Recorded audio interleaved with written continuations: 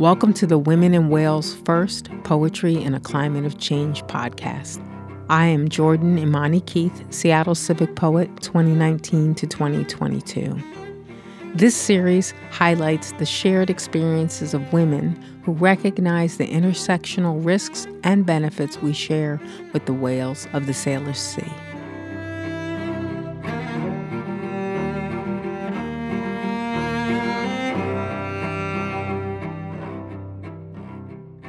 Hi, I'm Jordan Keith, and I want to welcome you to this episode of Women in Whales First, Poetry in a Climate of Change.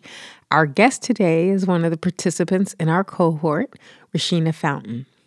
Originally from Chicago, Rashina is a multi-genre writer and interdisciplinary educator living in Seattle.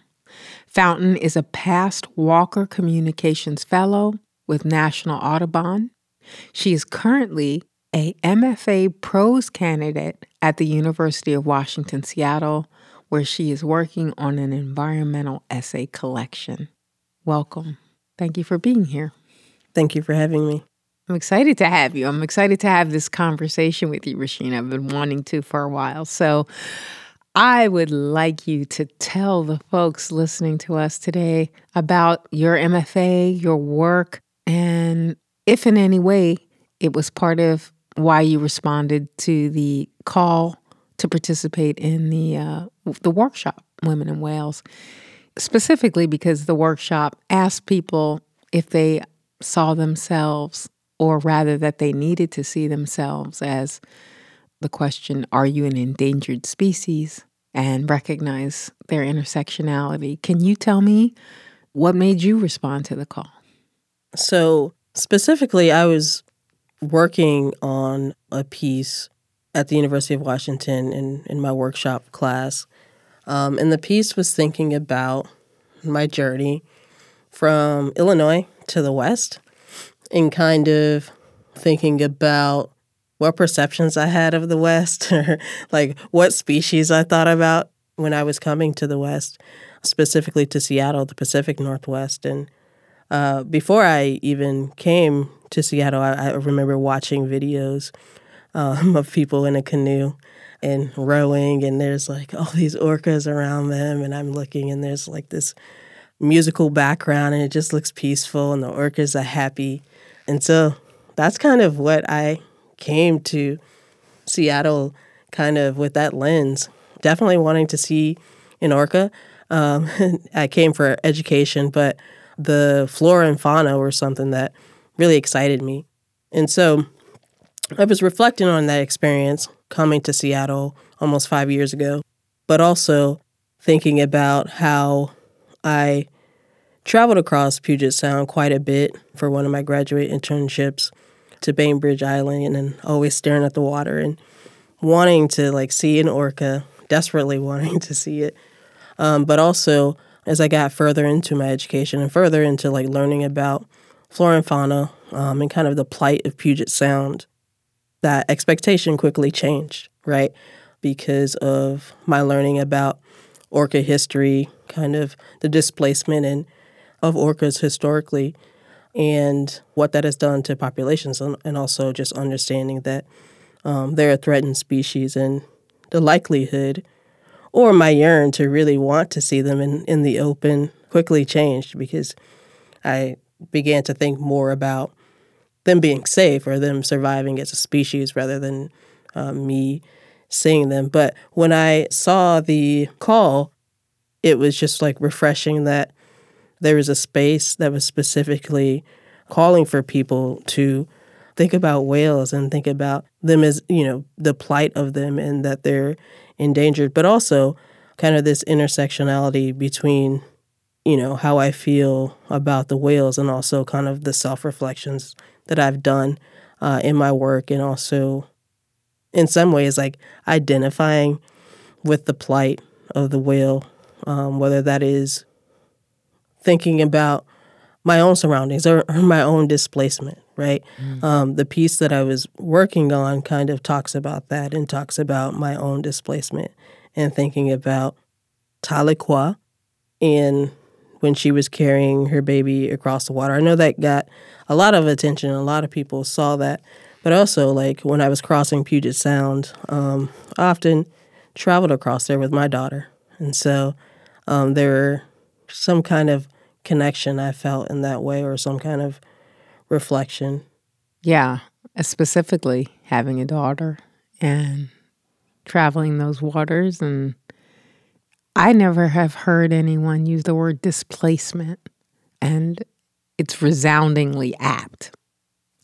When you talk about the whales and what they have been displaced by, and one of the current threats, right, is the industry of watching them.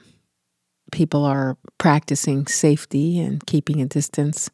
But when you talked just now about going across Bainbridge, what came to mind that people can look up later is when the bones of Chief Seattle, were moved. The whales, the orcas, followed the Bainbridge ferry across the water. And then, because it's a newspaper, they couldn't say anything about what spiritual or ancestral or otherwise connection. It's not a mystical piece. It's just like, it's this coincidence that the whales are following. I'm like, I don't know what planet you really think you live on, where this ancestor and the orcas that would have known him would not be able to know that he was on that boat. I mean, so I wonder, even you having a daughter and being on that boat and in those waters, and you said you're desperately looking for an orca, and then the short amount of time not finding one, right? That had been and somewhat is a fairly common sight. But what do you mean? There's words we use. What do you mean by displacement? Like, for yourself, you elected to come here from Chicago, right?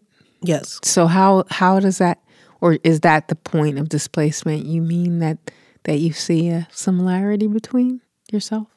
I think when I think about displacement, it starts like before my generation, and specifically a lot of my work is looking at displacement in my family. And so my grandmother is from Mississippi, but was part of the Great Migration, right? And so that's why my family is in Chicago. And that's something I've been looking into. Part of the family stayed in Mississippi, but my grandma was a sharecropper. Moving to Chicago allowed for her to eventually own a middle-class home and find more opportunity. And so displacement for me is also thinking about my experience in inner city Chicago. So there's a place that grandma went for hope, but also there are a lot of things that happen in terms of disinvestment in community where I'm from, which is Austin on the west side of Chicago, and war on drugs and a lot of different issues that the neighborhood faced. So a lot of that has kind of driven my displacement, if that makes sense, in terms of, a generation before grandma going from Mississippi to Chicago to find better opportunity because of circumstances around there that drove that type of displacement. And then in Chicago, a lot of my family members have to make a choice in some way that isn't necessarily driven by the yearn to leave or the yearn or out of the love of Chicago, but is driven by survival, is driven by trying to escape some of the systems in that area, particularly where I'm from. So a lot of my work thinks about home, thinks about what does home mean to me, and kind of what keeps that cycle of displacement. What are the And so when I think about orcas and think about displacement and how I can kind of relate is because there's a degradation that is leading to that displacement, right? And so our environments aren't safe for us.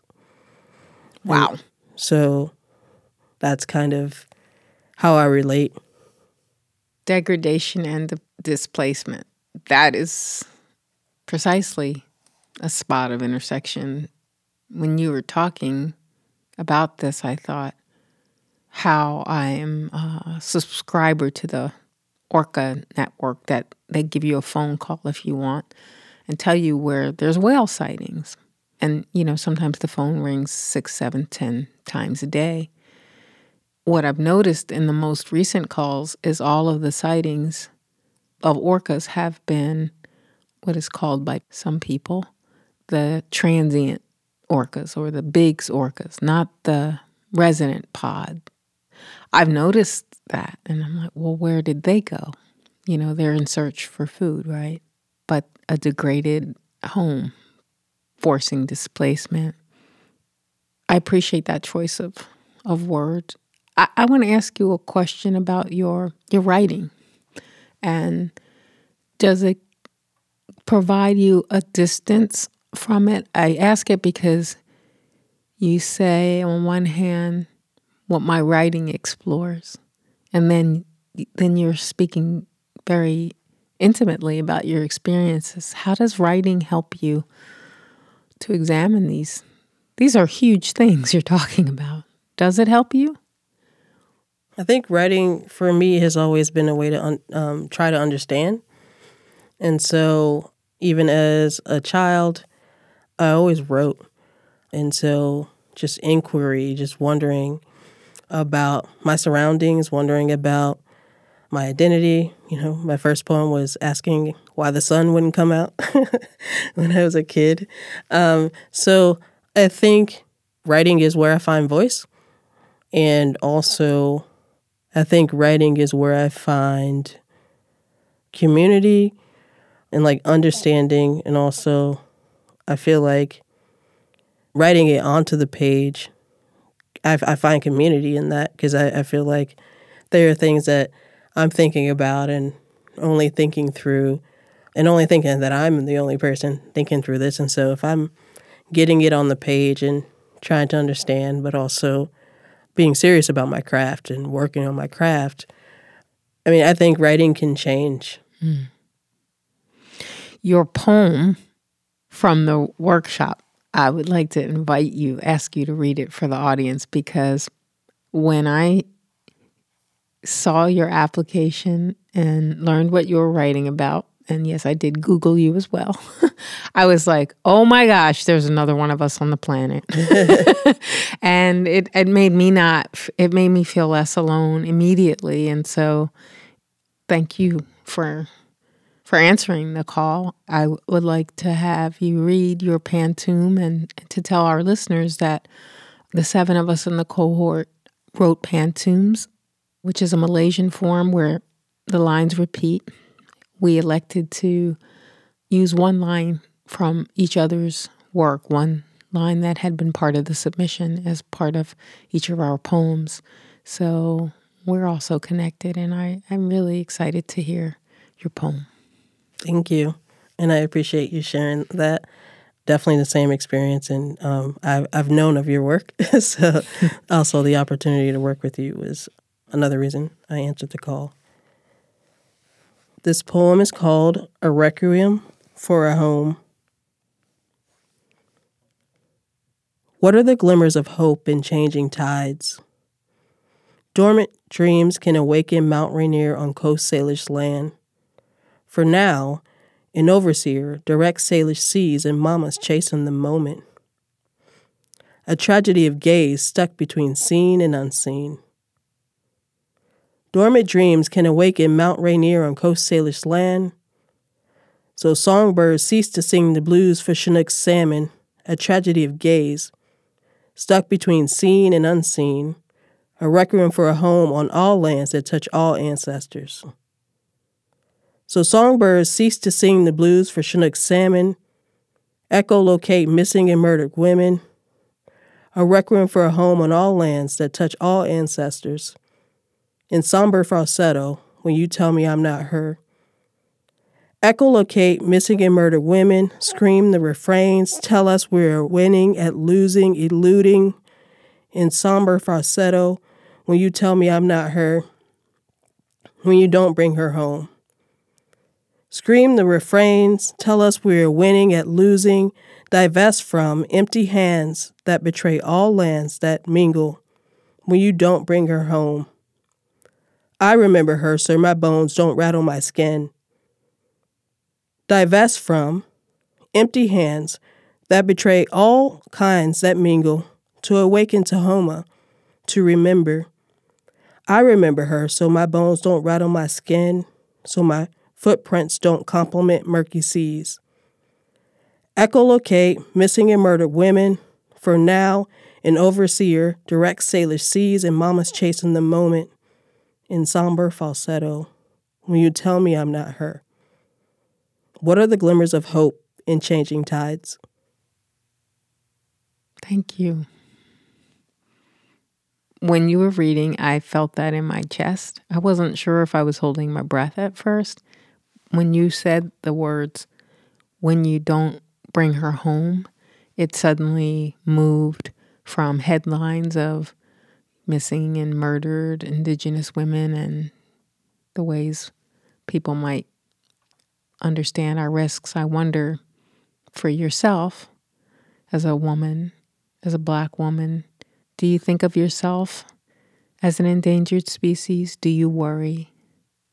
Yes, I think when in that line, what I was channeling is some of my personal experience. I think one of the essays in my collection talks about it's about geography, but it's also about geography of my body or geography of the body. And so there's a where I talk about in the past being one night like hunted. Luckily I got away, but like being in danger, and what that did to me, and kind of also in the context of understanding, especially where I'm from in Chicago, understanding how brown and Black girls go missing, often not to the alarm of if they weren't children of color. And so that's something that I did think about, something that is starting to be talked about in Chicago. So I think in that line, I thought about that. And I also thought about missing and murder Indigenous women, but also like that's not my experience. And so, but I did think about my own experience as well in terms of being a mother, and having a daughter, but also having my own experience and like reflecting on how that's a problem in Chicago, in my neighborhood, in my experience. And, I've been touched by that. Wow. The words being hunted and the geography of your body. Because that's the second time I stopped breathing for a moment. And I thought when you were talking about Toni Cade Bambara's book, which I believe Toni Morrison finished for her because Toni Cade Bambara passed away from breast cancer before it was finished. I think that's the book. It's called These Bones Are Not My Children. And it was about the missing and murdered kids in Atlanta.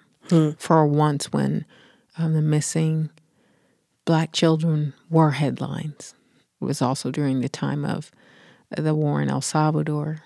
So the chant was, "Save Atlanta's children, not El Salvador's junta."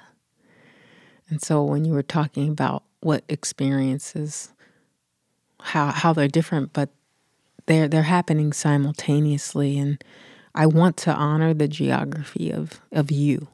And if you will close us with a poem that you wrote. You told me a little bit about the places that are there that are actually around Chicago. So would you read it for us, please? Sure. I'd love to read it. So this poem is called Morning on Inglewood.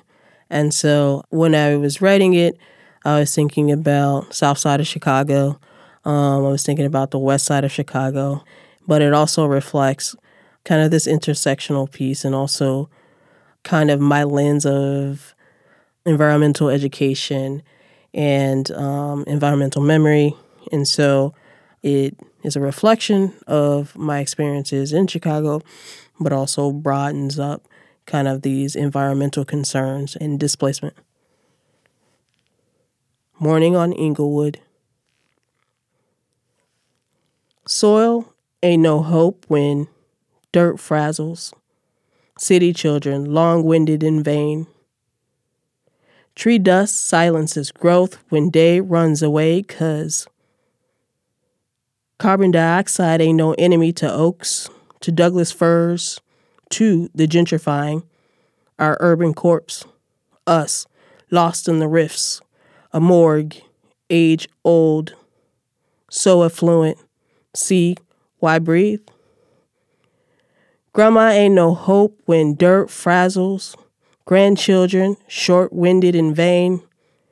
Concrete stunts a north when green fades away 'cause nickel bags of fuck eerie streets lock us to wars, to a vote, to the policing, our invasive beetles, us lost in the clips, to mourn Inglewood, duck, linger, to breathe. Thank you. Environmental memory. Well, you're housing it in your words. Thank you for sharing your reflections on your life and your poetry and your prose writing that I look forward to hearing as well. Thanks for being here today, Rashina. Thank you for having me, and thanks as always for creating this space and for your work.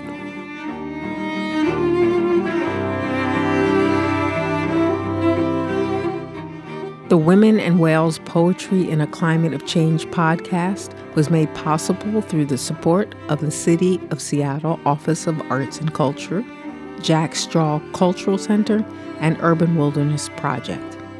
I'd like to thank Gretchen Yanover for our theme music, and thank you listeners for joining us. Learn more about the Women in Wales Poetry in a Climate of Change project at urbanwildernessproject.org.